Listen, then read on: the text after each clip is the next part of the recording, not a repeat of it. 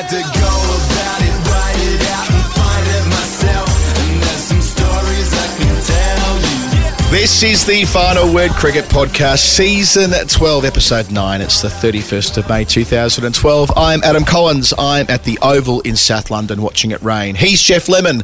He's somewhere outside Vancouver in a field. Hello. Hello. I'm a long way outside Vancouver. I'm in the rural British Columbian town of Salmon Arm. Salmon do not have arms. This is a scientific fact, and this joke has gone down very well with everybody locally that I've told it to since I arrived here. But yeah, it's just taking a detour on the way to Sri Lanka, and I thought, look, winter in Melbourne sucks. Why not be somewhere where it's coming into summer? And it's a bucolic scene, Adam, out here. Mountains, hills, lakes, and salmon with big guns. And it took you some time to get there. So the commute was to LA and then LA to Vancouver and Vancouver a further domestic flight. Like, just how rural are you? How far are you away from like a major city by air? Put it this way, the flight up here was on a 12-seater aircraft. So yeah, that should give you some sort of idea. But there are a couple of sizable sort of small cities nearby. Kamloops and Kelowna, that's the local terrain. But yeah, we're about an hour out of the nearest one of those. Many dogs, ATVs, RVs, and the full gamut of rural life. Good times. Oh, Canada, for the short term at least, your home and native land. Very good. Very good. Well, that'll be the dynamic for the next few weeks. You'll be in a field recording, and I'll be somewhere at a cricket ground in England with the international summer about to start. We have an interview on the show today with the world's number one ranked women's bowler, Sophie Eccleston. I caught up with her last week for 20 or so minutes, and I thought we should do that for the podcast as well. She was in great form speaking to me from I was going to say the women's IPL, but it wasn't the IPL. The women's not IPL. The fake IPL. The fake IPL. So that was a worthwhile chat. Yeah, as I say, she won it again. She's won it twice now. Yep, she did, and she was in the final four of the fair break a couple of weeks ago. So she enjoyed a couple of weeks out there in Dubai. We spoke about all of that and plenty more. The fact that we didn't have any cricket on the weekend, it was the Blast taking place in England, but no county cricket, gave us a bit of latitude. I got to play, Jeff, which was a novelty. It's the first time I've been able to take the field this season, and I thought I should, because I kind of dropped this in on the Storytime app last week that I'm turning out at Lord's in a couple of weeks in a sponsors game, which has been arranged by one of our patrons. I won't say who's invited me to play in a company team on the main ground at Lord's, and I thought I don't want to do that without having a hit first. So I got the chance to turn out for the Oval Dream Boys, the Bees, who we played our final word game against last year. It was the ground adjacent to Dulwich Cricket Club where that game was, so just on the other side of that big expanse there in Dulwich, and I opened the batting, smashed a bunch of sixes, had a great time. Happy days. Yeah, well, so you played the old, my shoulder's busted, I can't bowl anymore. I need to open the batting and, bat like vintage era Mark Cosgrove, basically. Just go for mid-wicket. Yeah, it was a bit like that. I mean, it's true to say I can't bowl. I mean, I tried to bowl a couple of balls in the nets before the start of play and realised that it was a huge risk of, my shoulder falling off. I will bowl at Lord's. I commit to that. I will bowl at least an over there, even if it kills me. Even if it goes for 36. I'll try and bowl leg breaks at Lord's. I absolutely will try it on. It may not go well. I may concede 6 sixes in and over, but I'm sort of duty bound to do that, having dreamt of playing at Lord's my whole life. But hit the ball pretty well, considering I hadn't played in a year. So hit a half century, threw away a ton is probably the better way of putting it. It was given out leg before. The ball ended up, I don't want to throw the umpire under the bus here, young Toby from Crickviz, but the ball ended up somewhere down at square leg or backwards square leg, so I don't know how adjacent it was, but it was given out and I have to accept the decision and walked off a happy enough lad for 62. Yeah, well, look, 62 is good, and I don't think, 62 is not quite threw away 100 territory yet, it's not. It's not a 95 plus.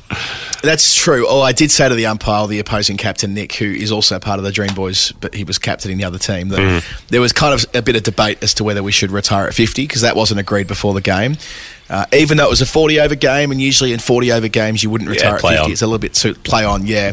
And then I was fairly crude, and I said to Nick, look, I've never actually made a ton before, so I'd rather not retire. Yeah. Give me another 15 minutes, because I'll either be there or I'll be out. Yep. And it was the latter a couple of balls later. Well, at least you lived through, you kept on trying to hit everything. You didn't sort of Virat Kohli your way through from 62 to 100.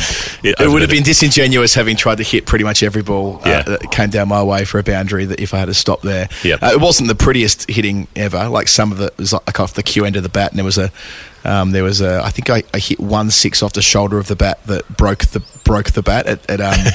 It's left it, but it gives a sense of how hard I was swinging. But a couple came out really nicely, and let's hope it's a sign of things to come for Lords on the 15th of June. I think there are a couple of our final word flock from Discord who are going to come along to that. So you're very welcome, anyone who's around and about London that day, to come and sit in the stands and watch a game of sponsors cricket. It will be fun. Where are we up to in our broader world? The IPL finished on Sunday. We didn't watch it. We kind of finished that game at the end, and we're like, should we watch the IPL or should we watch Nottingham Forest get promoted to the Premier League? And we chose the latter.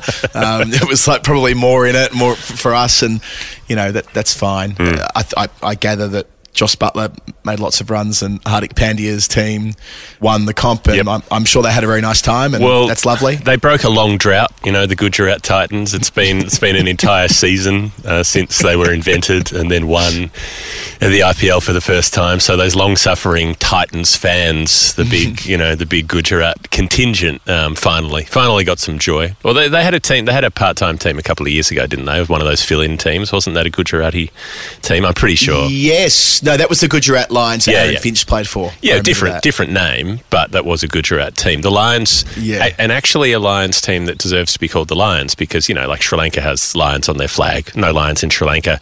Bangladesh, tigers on the Bangladesh Tigers in their team name. Not a lot of tigers going around in Bangladesh, but there are lions in Gujarat. There's a national park in Gujarat that has the last remaining population of authentic Asian lions. There's a few hundred of them in this national park, where they've managed to survive despite a lot of pressure from the outside. There's lots of cattle farming around there, and the lions duck out of the forest and eat the cattle, and then the farmers want to knock them off, and they have to be very well protected. So, but they're still going. They're still battling on, that last vestige of the Gujarati lions. But I don't know how many sort of in the wild titans there are knocking around in Gujarat. You always learn something when listening to the podcast, even if you're the one recording it with Jeff down the end of the line. Thanks for letting us know that. I suppose there aren't any lions in Fitzroy or not tigers in heaps. Richmond. No. Well, there are some in Parkville at the Melbourne Zoo. True. But not a native population, no. I met a Tasmanian devil. Well, I say met. It's like, go out for coffee with them. How do you do, sir? Lovely to meet you. Late drink. never had a late drink before. May never again. You up? No, I patted. I think I patted a Tasmanian devil on a Kevin Rudd trip to the. I was going to say the marginal seat of Bass, either the marginal seat of Bass or Braddon. Can't remember which one. In 2000 it must have been 2007, 2008, something like that. So I have nice. There are still Tasmanian Devils, which I was going to say the cricket team. They're the Tigers, aren't they? Tassie Tigers. Yeah. The thylacines.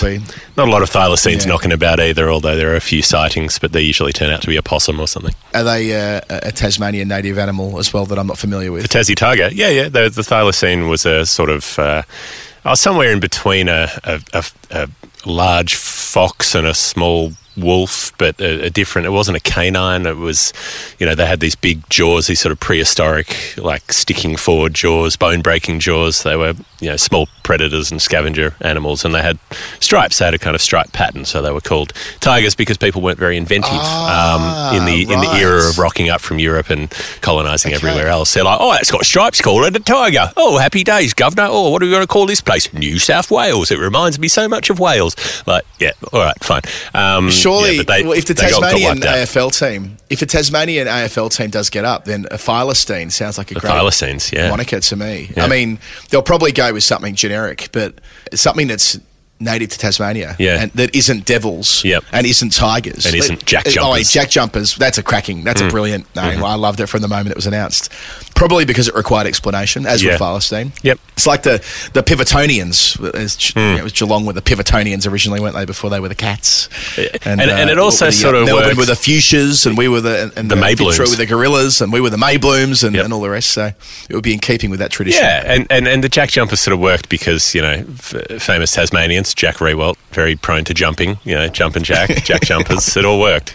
Okay. Enough about that. Probably more about the Test match that's starting this week. How's that sound to you, Jeff? We are going to be back doing daily shows, and a shitload of them from this Thursday at Lord's.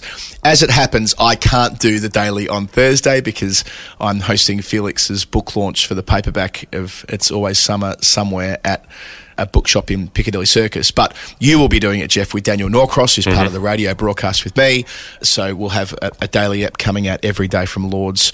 And we've spent a lot of time talking about England in recent weeks because, the county season, and we're getting a form line of sorts on a number of their players. But perhaps not so much about the tourists, who this time last year were virtually unbeatable in this form of the game.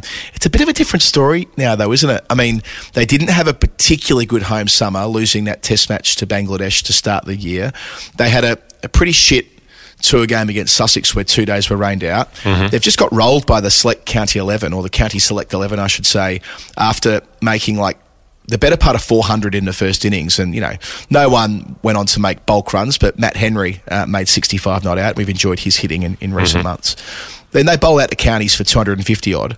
Everyone gets a prize. Everyone gets a wicket. Unfortunately, it didn't have first-class status, and I'll return to the frustration of that later. But they did bowl all of their squad bowlers in that county's 11.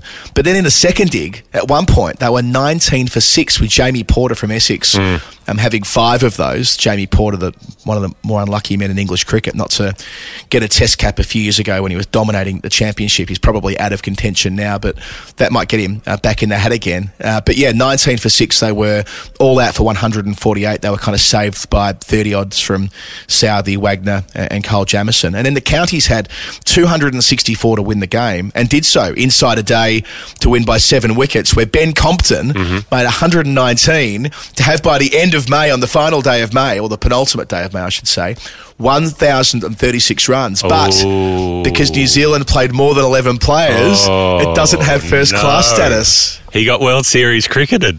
He got World Series cricketed. And he's up against a very solid Test attack. He's up against Southey, Wagner, World Jamieson, Test champions. World Test champion attack, peels a ton off them to win a game, and they're like, oh, sorry, champ, too many people batted when New Zealand were batting, so that doesn't count.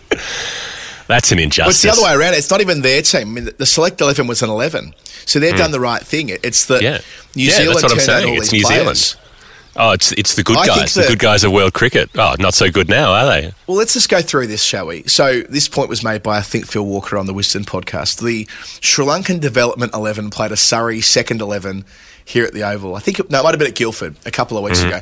That was a dead set second 11 game. That's got first-class status. And this doesn't. But there have been first-class games played with more than 11 players. Many of them, when you go all the way back to the Napoleonic era when, first-class cricket was deemed to have started. I think that the ECB should have a think about this. Surely they can retrospectively say it was a first-class fixture.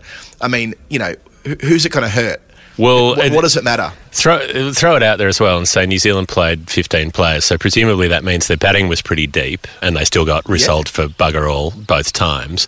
And it also means that they played more bowlers than usual. So actually it was harder for Compton to get the runs. Exactly. Because he didn't just have to face the 4 who were picked in the 11. They then got to bring a freshie on every time someone was tired and have them bowl a fresh new spell. So in fact it should be more than first class. They should probably be test runs, to be honest. And they used 9 bowlers in that second. Like everybody got a trundle, and they still got those runs comfortably. So as I noted at the start, it wasn't a particularly good build-up for the New Zealand team compared to last year when they were just flying when they got over here.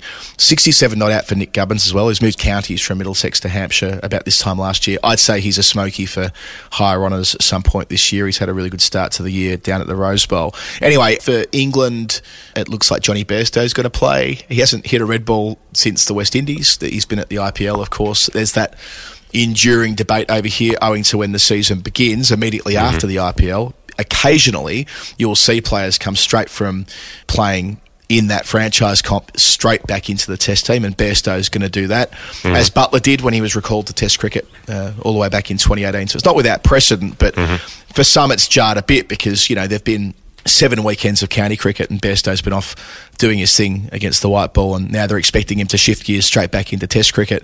It hasn't worked too well in the past. I remember Bairstow made a pair in that Test match against Ireland the week after the Men's World Cup in 2019. So, it's not without its risks, but I suppose they're working on the basis that he made 2 really impressive centuries through the winter when no one else could hit a run. There's a cat in the yard here and it's just digging a hole. It's digging itself a hole. I've never seen a cat dig a hole before. It's like Dale from the castle. Yeah, what are you going to do tomorrow? Going to dig another hole? Yep. Oh, it's filling with water. So it is a tricky one. And I note that Brandon McCullum was doing some media appearances as England coach. And he was. He was floating everything. He was saying everything's open, everything's on the table. Moeen Ali might come out of retirement. Adil Rashid might come out of retirement. They might chat to Liam Livingstone about playing Test cricket, even though he's got a pretty parlous red ball record. They might look at getting Joss Butler back. He wasn't saying they will do any of these things, but he was saying, I'd like to have a conversation to everybody and work out where they're at. And I think that probably makes sense. In some ways, it's looking backwards. It's like, let's go back to the things that didn't work previously. But I can also see how a new guy might say, well, maybe I'll be the one to change things up and can freshen the approach and get the best out of these players who are, they're still in the first half of their 30s, or that bracket of returning players. And then there's Livingstone, who's the up-and-comer. I mean, Shane Warne was a big, get Liam Livingstone into Test cricket. He just hit one over the pavilion in a T20 game, or in a 100 game. Get him into Test cricket. He'll do the same thing, which was a creative sort of way of thinking. But I suppose you might as well look at all the options at your disposal. Yeah, and I think the most interesting of that lot is Moeen Ali. I mean, remember, he's formally retired from Test cricket, and now he's out of retirement again. Sure. So, I mean, the McCullum appointment, it was interesting hearing him talk. What was that line he said about, I might be useless at this, I might be a failure? Whatever it was, he said some form of words around the idea that, this might be a basket case and I may not do so well.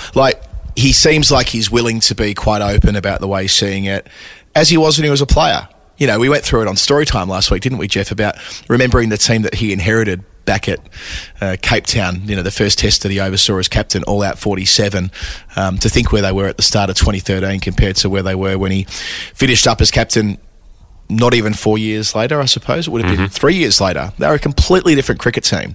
So, and that's what they want from McCullum, to try and help draw a line under what's been, especially in the last 12 months, 18 months, new captain with him. So, there's plenty of interest around this test, Jeff, over here. There's a lot of speculation around who'll make up the final 11 with the bowlers. There was a tweet from George DeBell last night that aggravated a lot of people. He pretty much said that he's hearing it's between Craig Overton and Stuart Broad for the last spot, with Matty Potts therefore straight into the 11. How can it possibly be that Overton would play ahead of Broad, kind of on the basis of his batting? The old Chris Wokes theory again. Well, more acutely back in the day, remember it was the poor old Jackson Bird missing out on that test match because he wouldn't be as good at number 11 as, who was it? Who was the... Joe Many?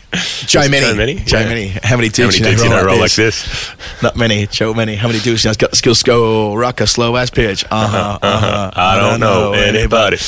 The early days of the final word right there. If you've been there from the start, you know what we're talking about. So, Matty Potts, big bustling Matty Potts, doesn't fuck around, Matty Potts. He's, by all reports, he's got that kind of personality. So he will be feisty if he gets a cap this week.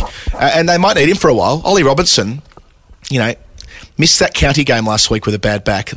How many of them have got shaggers at the moment? Every other England bowler out with a back complaint, and he's got COVID. Yeah, so he can't do a fitness test. This is the funny bit out of the situation. It's not funny that he's got COVID, but that he's due for a fitness test after all of this rigmarole about his fitness, and then he can't actually get someone to come close enough to him to give him one because he's in isolation. I mean, it's a parade of disasters, and I think England's management have to be answerable to this, because there was always, with the back injuries, there was always a risk with them playing those extensive limbo games for their warm-up. every day before play. They're out there limboing. They're out there getting under the bar, playing some salsa music, putting garlands of flowers around their neck and having a couple of margaritas and doing the limbo. And I always thought it was risky, like somebody could get hurt here. They went away from warm-up football. They went to warm-up limbo and it's come back to bite them. And back to warm-up football under the Stokes regime. I bet you when we see England turn out for their warm-up on Thursday, nothing more certain than Ben Stokes bringing back football, is there? He'll just say, fuck this, we're playing football. I don't care what anyone says. There's this warm-up Jaeger bombs under the Stokes regime. One coach says no, the next coach says do what you want, and it continues apace. And there'll be a lot, as I say. So there's the Stokes story, there's the McCullum story. There's also the Joe Root story. Will Mack had a interview with Joe Root in the Standard overnight, or yesterday, I should say. Yeah, we kind of don't think about that it's being the former captain at a relatively young age, Root's 31, typically you're the former captain at sort of like 34, 35, but Root got the captaincy so early. Yep. And it's not as though he did it for a year and packed it in like Peterson or something like that. This is a guy who captained England to more test matches than anyone else, I think I'm right in saying. That's right. More wins, more losses, more games. More wins, more losses, more draws, it was all of them. It was all of the above. Large enough sample size, then you'll top every category. A massive sample size, that's right. So, I think that the prevailing point there is that Ben Stokes was fiercely loyal to Joe Root. They've been friends since they were kids, and he's expecting that in return, and he'll get it, I'm sure, because Root's a good man. And that'll be, a pretty good asset for Stokes in having Root next to him. It won't be quite like it was when well, I suppose we'll never know because it's not the sort of thing that people talk about until years later. But when Root took over, there were certainly murmurs that it was frustrating that there was this much older group of players who were all best mates. And that was an extra layer of complexity as a 26-year-old taking over the captaincy. Bit different here where it's two guys well into their 30s and, he's got, the opportunity to have Broad and Anderson back in the team, assuming Broad plays. Anderson definitely will. So, there's a fair bit there. And look, New Zealand going poorly, we were joking the other week that England might lose all 7 test matches this summer. And look, they might. But they're getting New Zealand at a good time, put it that way. I just think New Zealand are the kind of team who will show up and play well when required. They've had that ability. I mean, they play less Test cricket than just about anybody. They play very little. They have this curtailed sort of home Test season because of the costs involved. They don't tour a lot, and they still won the World Test Championship. They've still been a team that is able to show up when required, switch formats when required, and they do that better than just about anybody else over the last few years. So I don't think that, a bodgy 15-a-side, non-first class sort of county teams warm-up is actually going to have much bearing once they get on what should be a reasonable batting deck and start things off. Yeah, you're probably right. So we're going to have daily shows again, which will come out, Jeff, remind me, Australia time, that will be about 5 in the morning when they hit the podcast feed, and in the UK it'll maybe an hour after stumps. They'll be filmed on YouTube, provided the ECB let us stand pitch side as they normally do after play. You'll have the nice backdrop of the Lord's Pavilion. If you aren't already a subscriber to our YouTube channel, you know where to find us. Jeff, before we move to Australian cricket, I just got a text from my partner Rach, which reads a bunch of crying emojis. It's a screenshot here from the nursery app, which says, "Hello, Winnie was really enjoying her play and refused to sleep. I tried to put her to bed and pat her on the bum, but no luck, early night." So Winnie has not had a nap at nursery today. We are absolutely in all sorts, and I'm not there because I'm commentating a blast game tonight. So poor Rach is going to have to deal with a 2-year-old who's not set to wink during the day. Good luck with that. Winnie. Winnie. Let's go to Australia. Let's go to where neither of us are, but we both speak with those accents. Before the serious stuff, before we get into the important bits of the week, how about Justin Langer speaking at the West Australia? It's called the Chamber of Commerce and Industry West Australia, not the West Australian Chamber of Commerce and Industry. That's very important. I used to always say, what I used to always say when in politics, that it should be called the West Australian Chamber of Commerce and Industry, with the same naming convention as it is in other states, as it would therefore be known as wacky, and some of the shit you would hear out of that was wacky, believe it, back in mining tax days. But Langer, yes, fronted the wacky and teed off, and exactly what you would expect, tragically entirely in keeping with the cliche of Justin Langer. I mean, I get that he's angry, I get that he's pissed, but if that doesn't reinforce every point the playing group are making around why he wasn't the right fit for that group going forward, I don't know what is. If there was anyone left who is still shitty about them moving to a bloke like Andrew McDonald to partner with Pat Cummins, then I think take a look at those grabs. It's not just one grab either. There is like a whole passage. He's just fuming, and it's not a great look for him, I think, when he's probably going to be back in the job market pretty soon. The man they call JL, Justin Langer. Yeah, I suppose he was talking to a home crowd. He was talking to a Western Australian parochial crowd who probably expected him to be pissed off about it and expected to be aggrieved on his behalf that he'd been moved on. I wonder why it wasn't sort of Chatham House rules. If you're going to give a speech like that, why was it reported? Why was it able to be reported? Was there not some sort of agreement beforehand that things wouldn't leave the room, because it does seem like something that was affected by the room that it was in, rather than if you or I had popped a microphone under his nose as he came out of the milk bar or something, he probably wouldn't have had the same response. That's a really good point. Sometimes the forum can influence the tone. I reckon you're spot on there. But even so, like, he's a pretty experienced fella, Justin Langer. He's had microphones underneath his nose for 35 years, probably. And he's been mad about it. He's been mad about it the whole time. That was the thing. Like, the whole time he was in the gig, he was annoyed at the media coverage, so there wasn't going to be media coverage. And so, look, it does seem a little puzzling, I suppose, that he thought it was worth hopping into that and sort of airing his grievances with CA and all of the rest of it, instead of just saying, oh, well, that's the way it went. I did think it was interesting, though. He backed up the sort of hunch that I talked about on the show a few times when he was being linked with the England job, that I didn't think he would want the England job. Why would he want to go and coach England? He's such a sort of he's a parochialist in terms of even in working in cricket, and that's what he said in that speech, was that he never considered. He said he wasn't approached. I don't know if he was or not, but that he never thought about doing it because he didn't want to go and coach England, and fair enough. Yeah, I mean, if he wasn't approached, that would be a good line for him to run. You know what I mean? Like, if if he was approached and he was... if he was approached and they said to him, Justin, you are our man and we are going to pay you a shed load of money to live in St John's Wood in a very nice house and to, coach the England cricket team, I doubt he would have been quite so dismissive. I mean, who knows whether he was spoken to, but yeah, that's the sort of line I would run if I wasn't approached. Sure. Anyway, let's look forward rather than looking too far back, because we've done the Justin Langer thing to death. Specifically to the summer that will be later this year. Well, and not even just the summer, Jeff. Welcome back winter cricket. I know it's the very end of the winter, but when was the last time we had a top-end international for the men's team? I think the women... Oh, no, the women didn't play internationals. They had games in September 2020 during the pandemic year, which were kind of like in that in-between bit. But...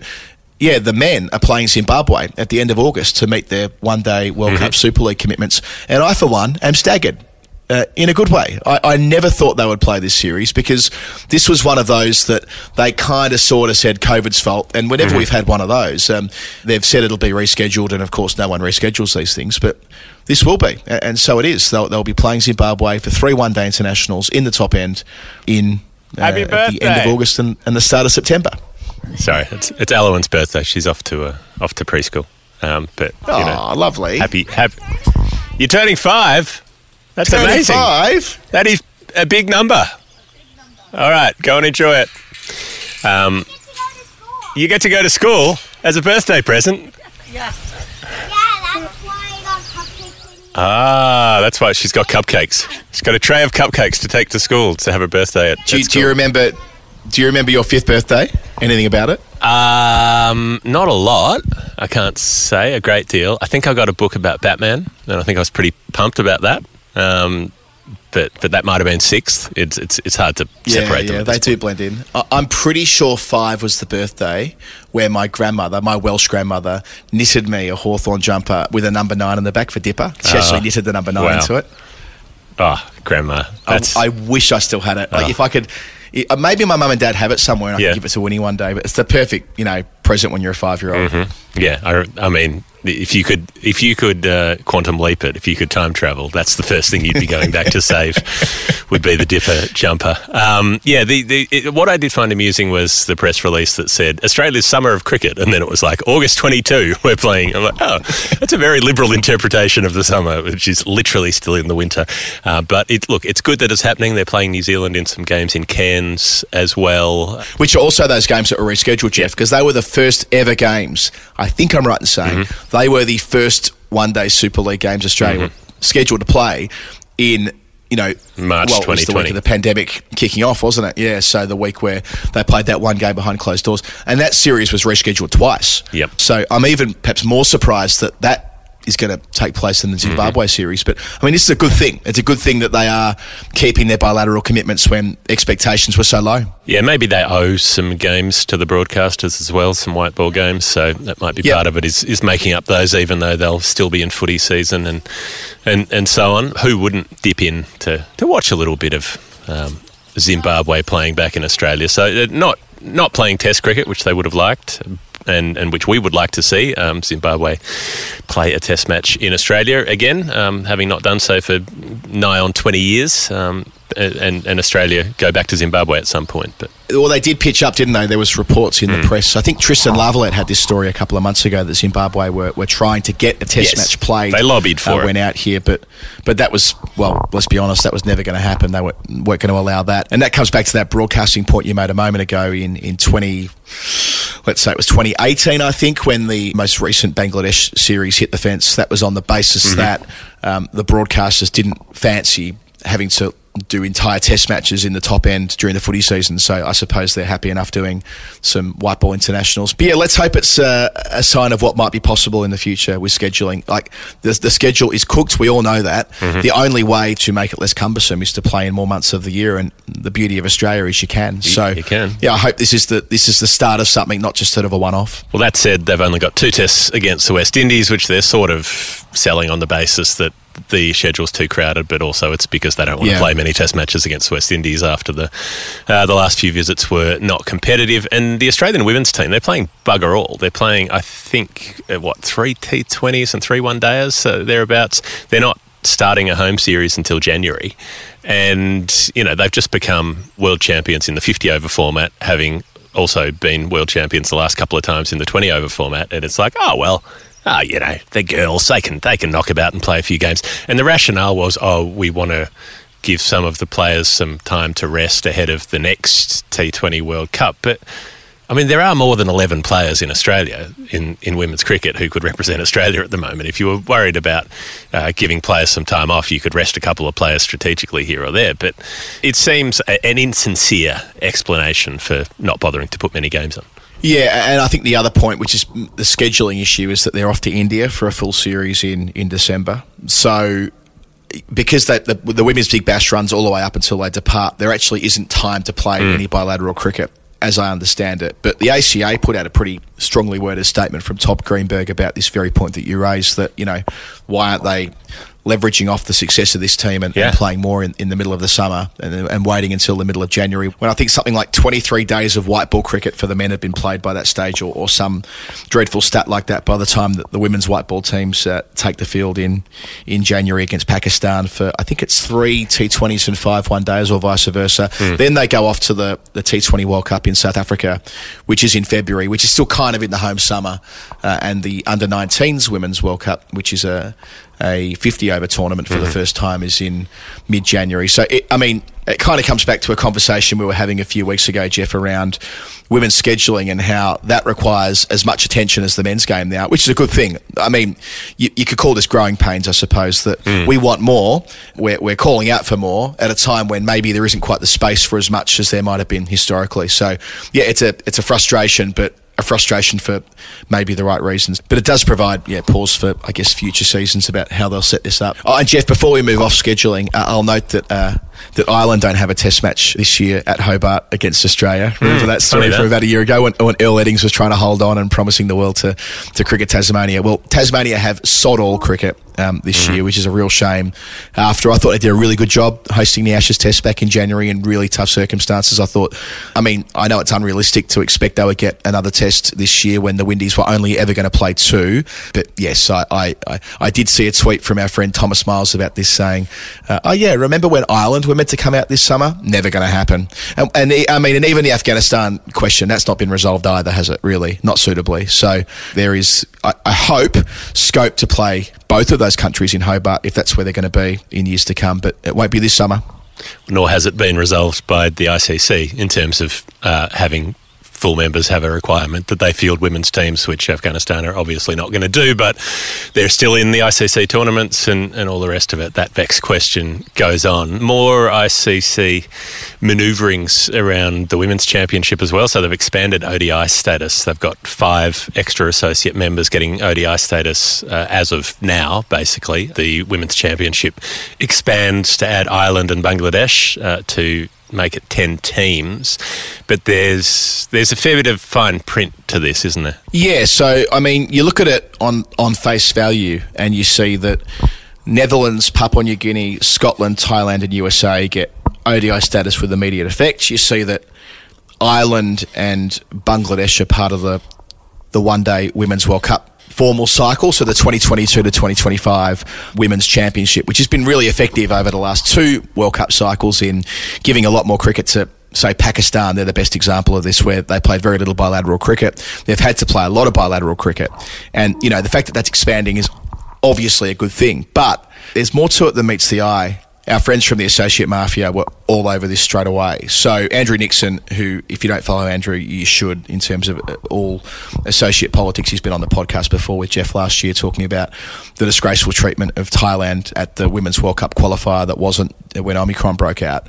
So Andrew wanted to make the points, and he has made them clearly, that what this does, in effect, is engineer it so that there isn't going to be a pathway beyond the teams who are already there. So there's no more pathway events that mean that the teams that qualify for the qualifier are only doing it based on rankings, which are easy to be manipulated. We've seen already what a problem the idea of these rankings can be with such small sample sizes, and you can game it. You can. Why wouldn't you? If you're trying to get to the next stage, why wouldn't you just game it that you rack up your rankings points and play the game that way? And then avoid playing teams if you've already got the points, and playing might cost you points and you might end up dropping down. Precisely that. And related to this, there's no sign of the ICC arranging any new matches for these teams that have been given one-day status. They'll be left to sort of look after it themselves. There won't be that formal structure that we've had in the past and what we have for men's cricket, more to the point. And that's already harder for women when there are so few full-time opportunities, right? So if you've got to get 11 players, and was talking about this recently at Fairbreak, I can't remember with who it was, but there was a discussion around bilateral women's series, and these are extraordinarily difficult series to get off the ground, because you've got to say to 15 players from each squad, you've got to be in a country for say 2 or 3 weeks, and that means all of them need to take time off from work or school or university or whatever it is. It's nowhere near as straightforward as it is when you're a professional team. So there's that extra hurdle to clear on the way through. Now, no more regional qualifiers, meaning that 37 teams could feasibly have qualified for the most recent World Cup.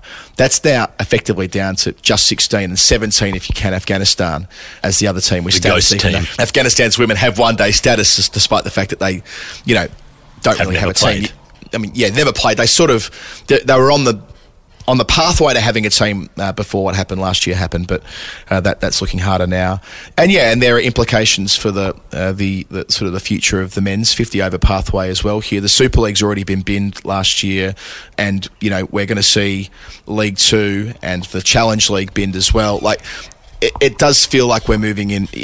There is definitely positives about what the ICC announced last week. It's just that when you scratch beneath the surface, it isn't as clear-cut as it might seem. So, yeah, hopefully there's a way to listen to these concerns, because they're not unreasonable at all. And it's not just about getting, say, 30 players to take time off. It's also about a board, a home board that doesn't have very much money or funding being able to find a ground and put the thing on, and then it's accommodation and transport for sort of 15 players plus support staff. It ends up being a very expensive enterprise, even just to play, say, 3 ODIs in the space of 5 days or something like that. So how are they supposed to? Yeah, and even, sorry to cut you off there, but even the men, where they've got a structure that has some contracts, like Cricket Hong Kong's a good example of this. Mark Farmer, who I worked with at Fairbreak, he runs high performance there. I mean, he was going into some detail with me about trying to arrange a men's tour when you've got a handful of professional players but inconsistent contracting arrangements from country to country. It is a complete nightmare, but it's absolutely required to take the next step. So yeah, that probably comes back to a conversation we've had before about finding a better way of divvying up the broadcasting money that swirls around and trying to get more of it to places where it can do the most good. But I mean, that sort of socialised approach probably will never happen, so I shouldn't bang on about it too much. Consternation in New Zealand as well over the past week. Amy Satterthwaite retiring under duress, I suppose. Had the sit down, got told she wouldn't get a central contract. Leah Tahuhu as well got cut, which was even more surprising to me. The rationale from New Zealand Cricket was that they're moving on and looking to the future, and they've got to make these hard calls. It is a hard call on a player who's got such a wonderful record, over 4,500 runs in one-day cricket, 7 tons, made 4 of those in a row at one point, consecutive innings, has been one of the greats for New Zealand cricket. I understood the rationale that if you've got that big 3, that triumvirate of Susie Bates, Sophie Devine and Amy Satterthwaite, and they're all sort of into their middle and later part of their 30s, and things will have to change at some point, and they don't want them all going out at the same time. But it makes less sense when there isn't currently a new generation of really good New Zealand domestic players pushing for spots in that team. That's not how it's worked. New Zealand cricket have not been able to grow and nurture a domestic environment that produces players who are up to it.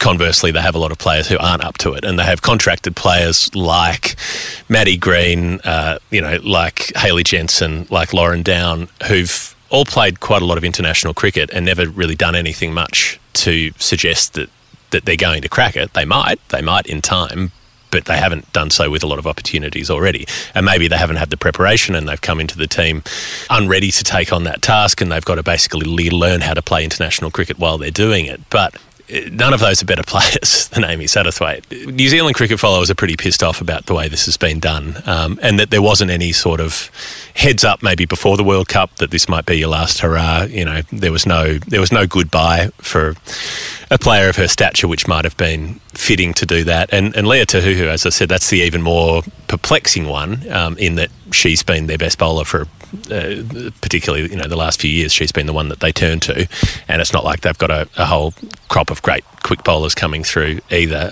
Frankie McKay is another one who lost a contract despite a very good World Cup. So yeah, there are plenty of New Zealanders who aren't happy about it. Yeah, I'm flummoxed by some of this. So look, Amy Satterthwaite's 35 years of age, and she only made one score above 50 in the World Cup. That was 74 against India. But a series of starts. Like, she's still competing at that level. Since her return from maternity leave, she made that unbeaten 100 against England, made an unbeaten 79 against England as well last year at Bristol. A series of scores above 50. Now, not dominating the way that she was with those 4 tons on the trot in 16-17, but clearly in the best 11. Now, I get what they're saying. There are 17 contracts, there are limited resources, and they are looking to the future. They're thinking about the next World Cup cycle, when, that's 3 years away. Even someone like Susie Bates, she'll be 38 at the next World Cup, but I suppose they're thinking that they want Bates to be there at 38, whereas they don't want to have Bates, Devine, Satterthwaite all there. But Leah Tahuhu, she's 31. Yeah. I mean, excuse me for being cynical, but I mean, the fact that it's a married couple, and it would be somewhat awkward to have Amy there anyway with their baby Gracie, who's effectively the team mascot. Excuse my cynicism, but is this just not the fact that Leah's being binned because they're getting rid of Amy? Yeah. We'll never know for sure. It's one of these ones where I'm speculating, and I'm sure I'll get nasty WhatsApps for speculating about this, but it does strike me as odd. I watched Leah Tahuhu bowl in that one-day series against England last year. She's still their best cricketer. Well, sorry, she's still their best bowler. You can make a claim she's their best cricketer as well, by the way, taken as a whole. But she's their most dynamic bowler. Now, I know they want to create space and build room for the next generation of New Zealand cricketers coming through. I mean, Hannah Rowe is a good example of that, who presumably will end up leading this attack.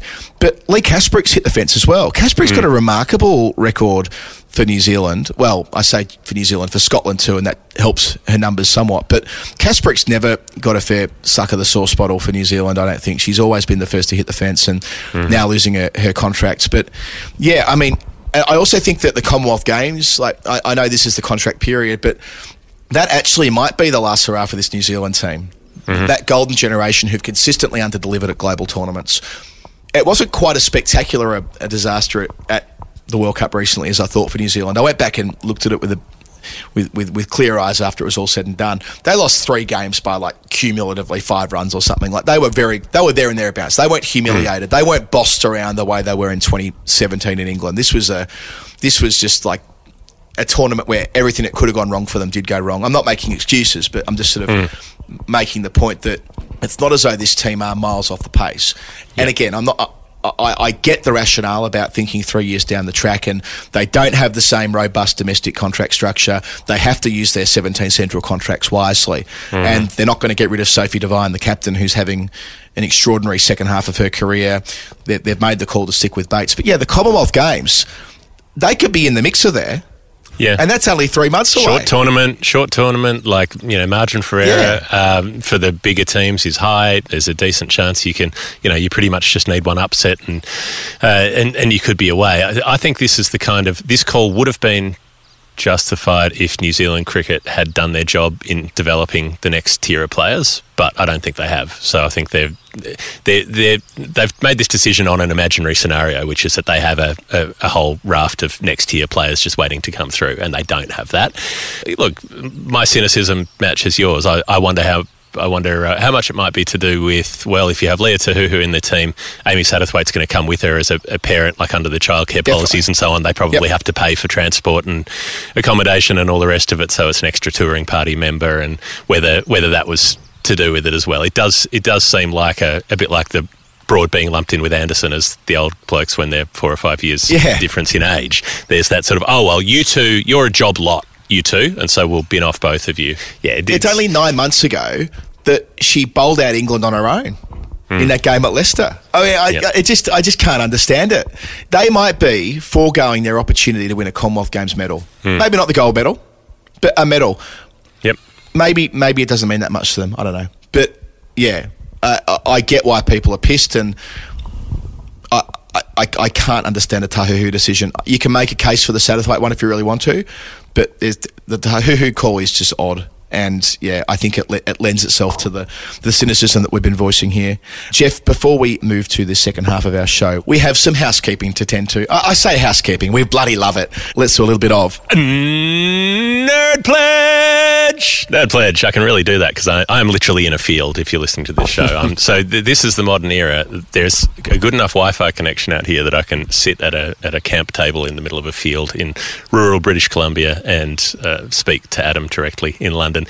Nerd Pledge. It's a game that we play with people who listen to the show. They fund the show. They support the show by sending in contributions, not in normal denominations of currency, but in specific numbers that have a link to cricket. And we have to work out what that number means.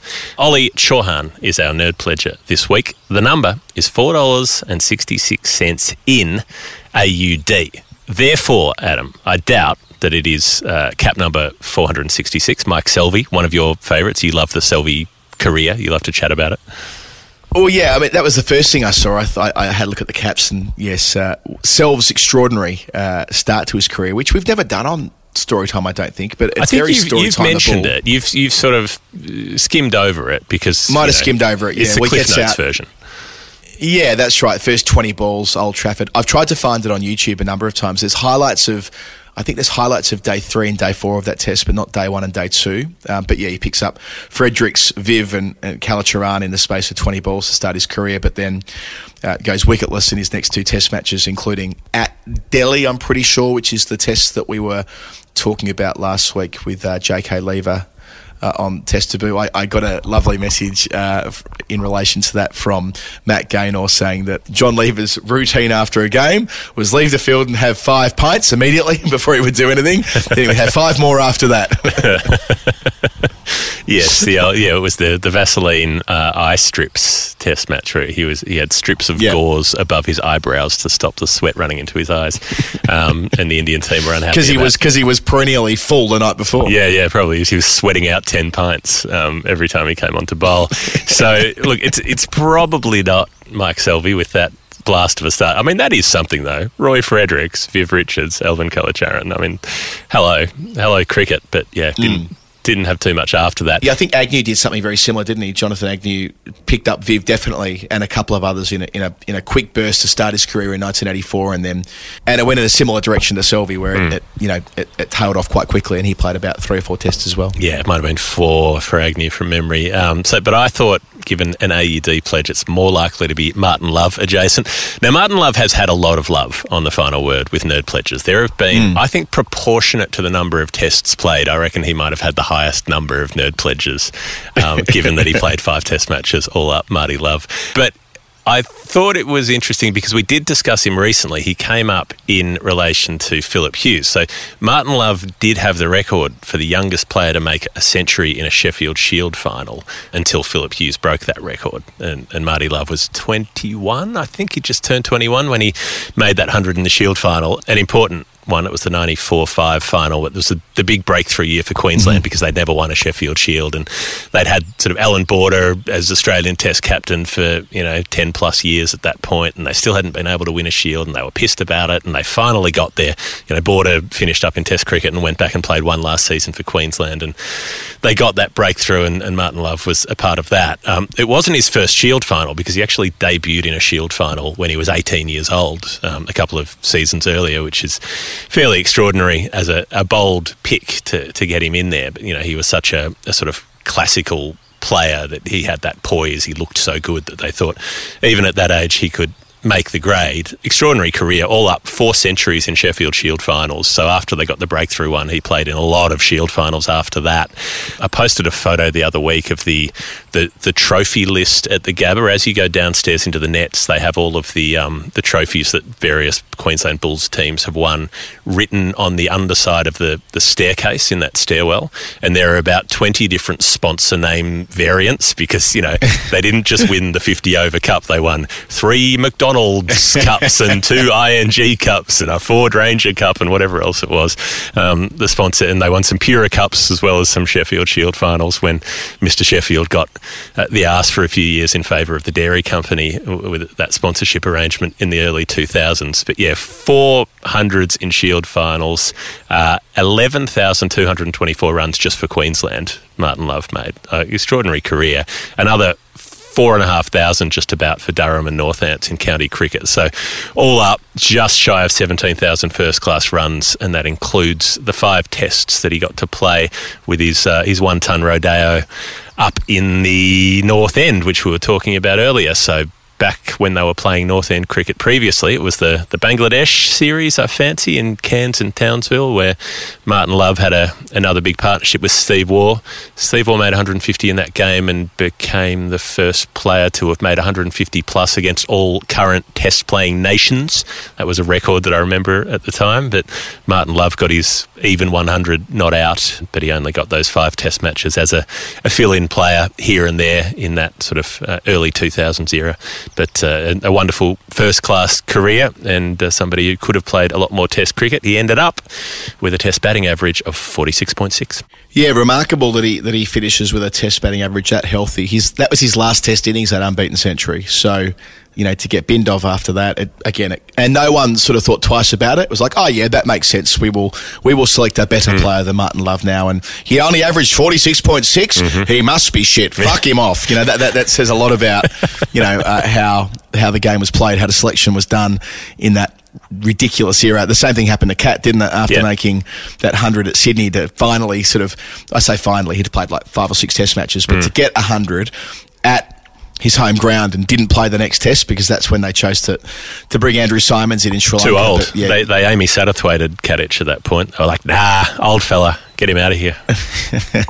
Yeah, well, that's what happened to him at the end, wasn't it, with Kadich? He was retired off and pensioned off too soon. And, yeah, you can see a world where Martin Love plays 100 test matches if he comes around 10 years earlier or 10 years later, but a most rewarding domestic career with Queensland, as you say. Thank you, Ollie Chahun, and thank you to everybody who contributes to the Patreon page week in, week out, month in, month out, patreon.com/the final word. I've said this a couple of times recently, and I've been inundated with messages from our existing patrons. If you want to be on Discord with us, all you need to do is send me a message on Patreon and I will send you the link. That's quite straightforward. So drop me a DM there and I'll direct you to the nicest corner of the internet. Anyone who finds their way there is grateful for the experience they get. There are catch-ups taking place throughout the English summer, the international English summer that starts this week at various different test grounds, and we've already had one in Melbourne a couple of weeks ago at the Comedy Festival, and that'll continue apace. And yeah, no better time to join this lovely community. Patreon.com/the final word, and by submitting your pledge we will talk about you on Storytime, which will be back again this Saturday, as it always is, every weekend, except occasionally the weekends when it isn't. All right, let's take a break on the final word, and when we return it'll be Sophie Eccleston. Hi, my name's Kate Cross and you're listening to The Final Word with Adam and Jeff. Crickonomics. It's a book that we talked about on the show a couple of weeks ago when we interviewed the authors, and then following that we decided to do a bit of promo for it because we enjoyed the read so much, and we thought, well, maybe you'll enjoy the read as well if you want to get a different perspective on cricket. This is a book written by Tim Wigmore, a very good, astute cricket journalist with a keen eye for detail. And then he has teamed up with Stefan Szymanski, who's a renowned economist. So Stefan wrote the book Soccernomics, all about the finances and economic intricacies of football, association football, the round ball game, and then decided to move on to cricket and get some help from Wiggy because he knows more about cricket than most people will ever be able to forget. So they've looked at just about everything, the impact of demographics in India on the rise of cricket there, the way that cricket turned into a game of internationals ahead of club cricket and how that might change in future, how women's cricket might develop from here, the impact of COVID-19. They've taken sort of case studies. Basically, each chapter is a different idea, a different concept. Why do all of England's good batters come from private schools and their bowlers don't? What are the class dynamics at play in cricket? There are so many thorny questions that they've gone into with a whole lot of data analysis and a whole lot of research as well. Yeah, it's like they've said, what are our 25 best ideas for 25 brilliant essays? And they've brought them all together under the one header, Crickonomics. I like to think that they're, because, you know, it's pretty clear they've written the chapters on their own and then consulted with each other and, you know, that collaborative process. I like to think they've written it like Elton John and the other guy that Elton John writes the songs with who no one knows the name of. Who is Elton John in this scenario? You know, did Stefan give you more of an Elton vibe, or Tim? Who's leading? Who's got the glasses on? Yeah, hold me closer, Timmy Wigmore. I'm not sure. Oh, look, it's doing really well, this book. So I recommend jumping on Amazon and buying it now. And if you're in Australia, it'll be on shelves in a couple of months. So you can do the pre-order through Amazon, which gives you a pretty good deal. So that's the way to get hold of it. And as you say, it's like they've touched on every base here, even down to like the Barmy Army's importance to the economics of Test cricket. And like we talked about New Zealand a little while ago about their women's structure being not quite up to it, to be blunt. Well, their men's system is, and how do they get a men's team to the top of all three formats, which seems absurd when you compare their population to their competitors and all the rest of it. Why they, excuse the cliche, punch so far above their weight. It makes sense when you read about why and how they got their shit together off the field. So there is loads to dig through. You get to read about some greats of the game like Sanat Jayasuriya and Adam Gilchrist and how they transformed Test cricket more than T20, which is kind of counterintuitive. So yeah, there are these ideas. There's these truisms that we just sort of repeat over and over again. They stress test those, and it's a most worthwhile process. The book's called Crickonomics: The Anatomy of Modern Cricket. It's published by Bloomsbury Sport. I strongly recommend you jump on Amazon and get yourself a copy, and all of that will be in the show notes.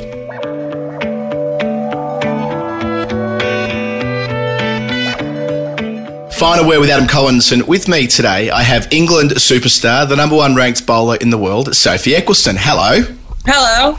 Nice to see you. how life has changed since watching your international debut as a 16-year-old at Bristol 6 years ago, and the life you lead these days, roaming around the world doing what you do. Where actually are you at the moment? I'm in India at the minute with the IPL, so we're in Pune, so got a few games left now, so hopefully make it for the final. We need a result to go our way tomorrow, so hopefully. So you've been to India probably, 3 or 4 times now with cricket, something like that? Like, how do you find being sort of a country that's very different to the UK, and how your game's evolved in the different trips you've made to India? Yeah, I think when I first came to India, I got very homesick because obviously it's so different to being in the UK and being at home. But I think over the last few years, I've realised how much they love cricket here and how mad they are for cricket and what an experience it is to be here playing cricket. So, yeah, obviously it's so different to England. Like, the conditions are so different. Obviously, I can bowl a bit slower. The wickets are turning a bit more. But since the IPL this time, the wickets have been so good in Pune. And, yeah, they've been absolute roads like the M6. So it's been a bit different this time round. Is your sense just kind of being there and amongst it all that we're getting closer to a proper women's IPL? And that's not to discredit what you're in this week, but like, it's obviously not a proper tournament, right? It's a few games and a final. Do you think that is your internal sort of radar sensing that we're pretty close there, or do you think it'll be kind of more like this year to year? I've heard a lot of chat around the women's IPL next year, but obviously everything's just rumours and everything's just all like up in the air at the minute. So, but there's been a lot of chat about it, so hopefully it will happen next year and hopefully it'll be a great tournament. I was thinking that you've had an incredible few months of travel. Now, obviously it was difficult to get into Australia for the Ashes owing to the safe living requirements, and we might come to that in a bit more depth. Then being in Australia during a COVID outbreak around the country, going straight to a World Cup, more hotel quarantine to get into New Zealand, a full World Cup, you're home for about 5 minutes, then you're off to Dubai for fair break.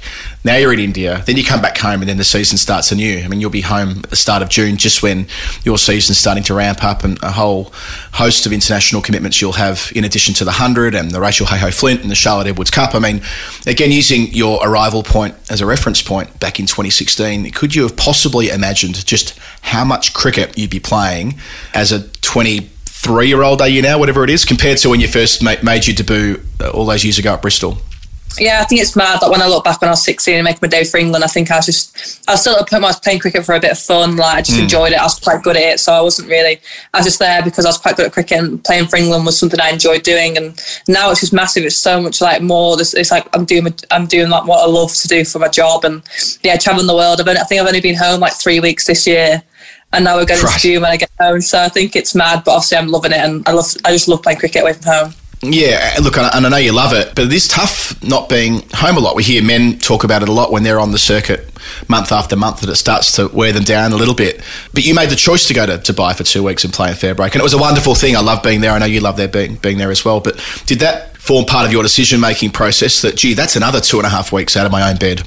Yeah, I think it's quite mad. I think it's just making sure that like family come out. I think obviously Craig, my partner, came to Dubai for a weekend, which was really nice. Yep. And yeah, I think it's just like, I think I've realised it's just a short career and I need to get these opportunities in whilst I can. And yeah, in 10 years' time, I probably won't have these opportunities to do it again. So I think it's cramming them all in now whilst I can. How did you find fair break, the broader experience of being part of, like, I guess it's like a movement, isn't it, with the associate players there, all the fun of the fair when we were there, like the other activities that were going on? Like, what did you make of those 2 weeks in Dubai?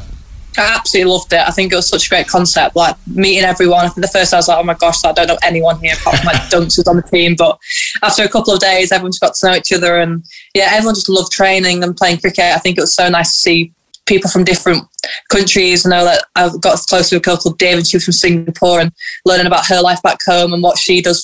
She has an office job like car sales, and yeah, I think it's mad just getting to know different people. And yeah, it was an amazing tournament. I'll definitely go again. Yeah, it is interesting, isn't it, that a lot of the players you would have been in the dressing room with have the types of careers that you would have had if you were 10 years older. That is to say, you probably would have had another job. You wouldn't have been a professional cricketer, maybe 15 years ago in an England context. But I'm sure you know what I mean, that the experience you're having and the experience they're having is a very different one. But it's not that far divorced from players that you're even in the dressing room now with, like, say, Catherine Brunt, who was very much in the amateur era before the contracts came in 2014.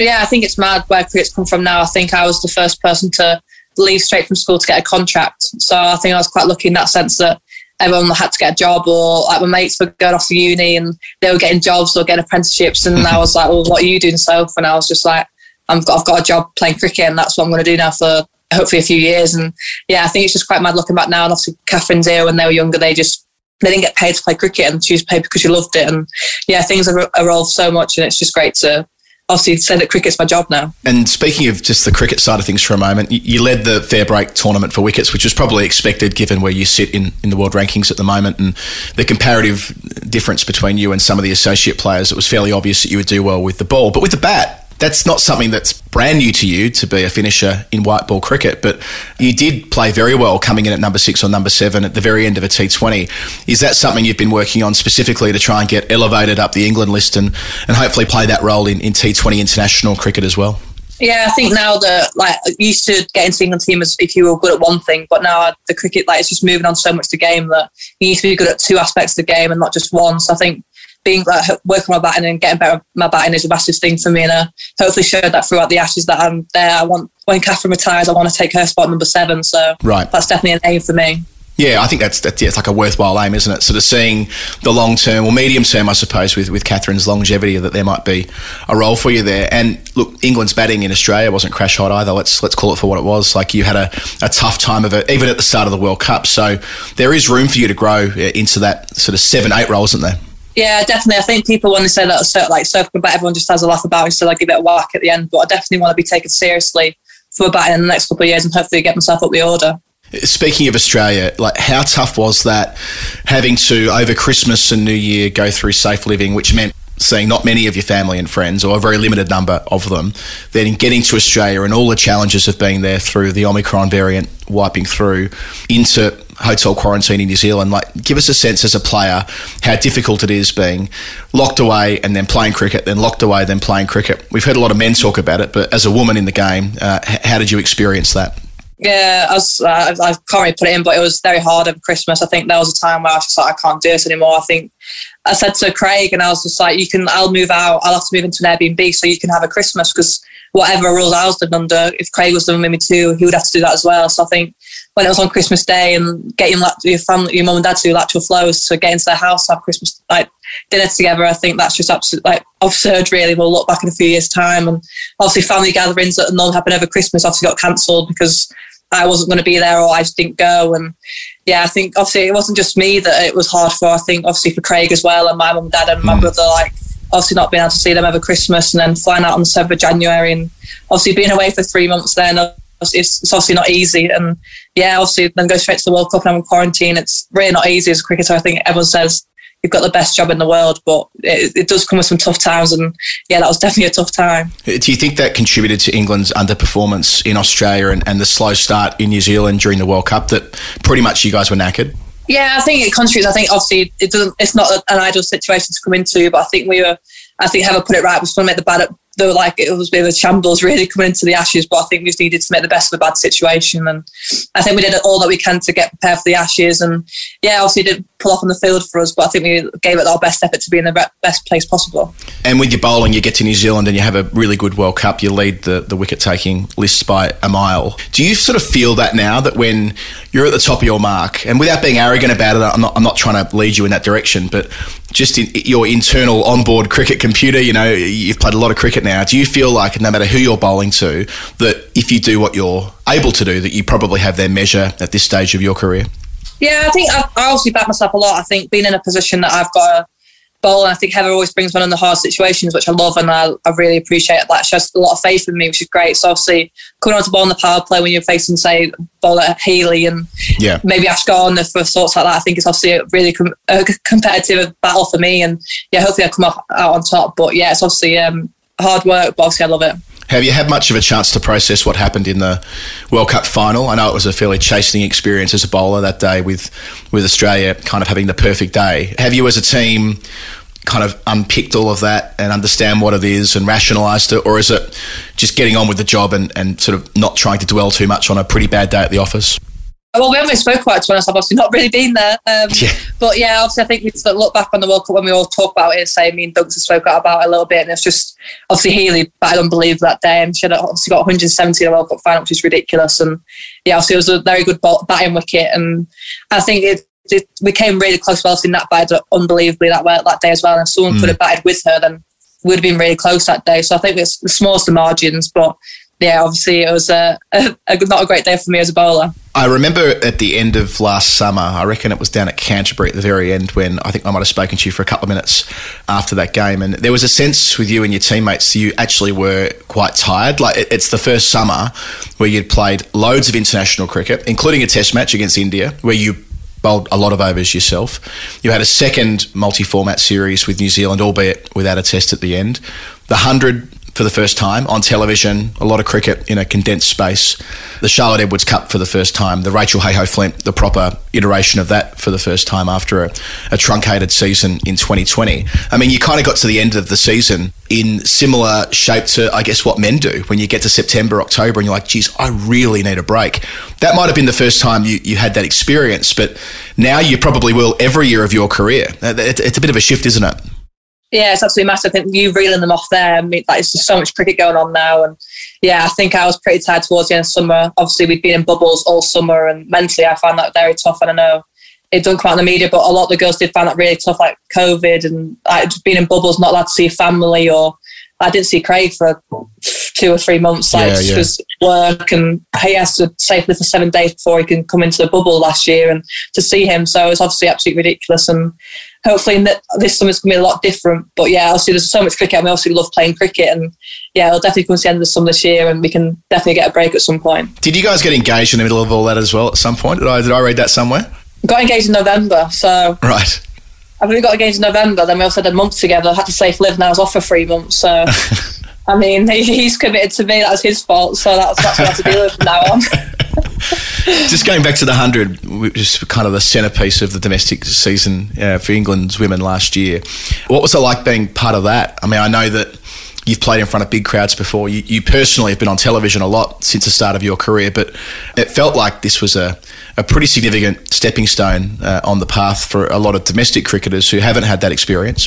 Yeah, it was an absolutely ridiculous tournament. I think it was an amazing tournament. I mean, my favourite format's T20, so obviously to go into the 100, I absolutely loved it. I think the crowds that the women got, and how much publicity it got, was absolutely incredible, and long may it continue this year, and I'm so excited for it this year. I think it's going to be an amazing tournament again, and hopefully it lives up to expectations again. Interesting that you say that T20 is your favourite format, despite the fact that one-day cricket is probably where you've got your best record, and you've bowled some wonderful spells at test level as well, thinking back to the way you were able to contribute to bowling India out the first time at Bristol last summer. Do you sort of relish the chance to play more test cricket? That seems to be the consensus from your senior teammates and from the Australian team, for example, that they just want to have more opportunities to play red ball cricket. Is that something you share as a younger player in the dressing room? Yeah, absolutely. I absolutely love playing test cricket. I think the Ashes test match is something you live for. If you're playing an Ashes test match, I think it's just one of the best 4 days ever. Like, anything can happen. And obviously we've got a test match this summer against South Africa, which is amazing. And yeah, I definitely want to play more of it. I think it's a great format for the women's game, and I just hope there's more test matches in the future. Do you think inside your dressing room there's like, I know it's hard because the schedule that we've been talking about is quite packed, but there's like a movement to see some domestic red ball cricket, even if it were 2-day games, for example, just to give yourselves more of an opportunity to experience what it is to have to play more defensively or grit out a session or something like that? Like, do you talk about that with your teammates? I haven't actually spoken much about it, but people talking about it now, I think it would be great for the domestic game. I think if we're going to start playing more international test match cricket, then we need some domestic cricket that's playing red ball to bring through the test players through and stuff like that. So I think it'd be amazing to see some domestic red ball stuff. It'd be really interesting to see what would happen. And you have got a test match, as you say, against South Africa in the middle of the summer. It's in end of June from memory or thereabouts. Yeah. They've got a pretty high ceiling, don't they, South Africa? I mean, they had an excellent World Cup until they ran into you lot in the semi-final. It doesn't feel like they're far away from bridging the gap to you in Australia. I mean, obviously you want to beat every team you play every time, but it's got to be good for the global women's game that South Africa, India, who you play again this summer, on their day, the West Indies, occasionally New Zealand, are all there and thereabouts. It's a bit different to when you started. Yeah, I think when I first started, it was kind of like those 2 or 3 teams that it would be a good competition against, and now everyone's capable of beating each other. I think it's the game's come on so much. And yeah, hopefully long may it continue that people keep improving and more money comes into the women's game. And obviously South Africa coming over, they've got a great team of great players, so it'll be a very interesting series. Interesting that your summer this year will conclude at Lords in a one-day international against India. I know I've been a bit of a pest on social media about this with you having never played there before. Get this, I'm playing a game on the main pitch at Lords in a couple of weeks. So I'll play a game at Lords before you do, which is the most preposterous little factoid I can think of. And last year when, I think, where were we? We were at Worcester when your brother was playing at Lords. I think it was Worcester. Anyway, whatever it was. So, I mean, I know that nothing wrong with the Village Cup and credit to his village for making it through to the final. And it's a great competition. No dramas there, but there must be a sense of, not relief, but like, okay, at last you'll tick that box and walk through the long room and play a game on that ground yourself. Yeah, honestly, I can't tell you how many jokes my brother makes about it. Every time we talk about cricket, he's always mentioning it. So he's just, I think there was a joke the other day he was saying about, like, in the changing room, you can sit in my seat. So I think it's like just making jokes that he's obviously played at Lords before me. So yeah, hopefully when I come along to play at Lords, he can stop mentioning it then. But yeah, I'm absolutely buzzing. He played at Lords and he absolutely loved it. So yeah, I'm excited to play there myself. Do I recall correctly that your lovely parents went to watch him play a village game that day instead of watching you play an international? Is that how it played out? Yeah, that's what happened there. If there wasn't any COVID, I was hoping, obviously, we were in a bubble, but I was hoping to go down after the game and obviously try and catch the end of it, but obviously that couldn't have happened. But yeah, Mum and Dad chose to go and watch him, and rightly so. He was playing at Lords, so yeah, fair play to Mum and Dad for going to watch him. Well, Sophie, thanks for taking some time to have a chat on the podcast, and yeah, you've had a huge 12 months, a huge 5 years, and yeah, looking forward to seeing what's possible for you in 2022. Thanks, Adam. I'm Glenn Maxwell. Make sure you listen to The Final Word with Adam Collins and Jeff Lemon.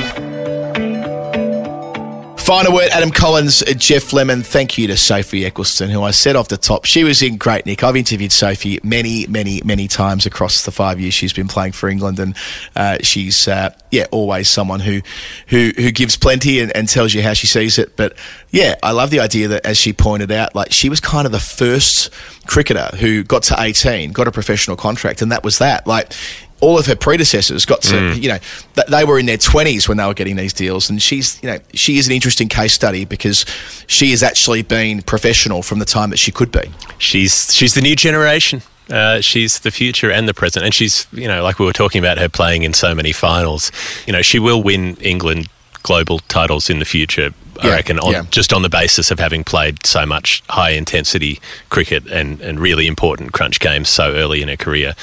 She'll be able to handle it better than just about any as the years go by. Great to catch up with some of the best cricketers in the world, as we often try and do on The Final Word. If you like what we do, patreon.com/The Final Word. Get your Nerd Pledge in and become part of the fun on Discord and on the weekly show. That's called Storytime. That'll be out on Saturday. We're on the Bad Producer Productions label. Thank you to Dave Collins, who is our industrious editor. He's always there for us. He holds our hand through this process of podcasting. He makes us sound a lot better than we are. You would never want to hear the raw files that we give to him each week. Believe me on that one. Jay Mueller, Astrid Edwards, who run the label as well, we're forever in your debt. And that's it. This has been The Final Word, Season 12, Episode 9. And we'll be back not only on the weekend, but before that with our first daily for the England men against New Zealand at Lords. Until then, ta-da. See ya. I had to go about it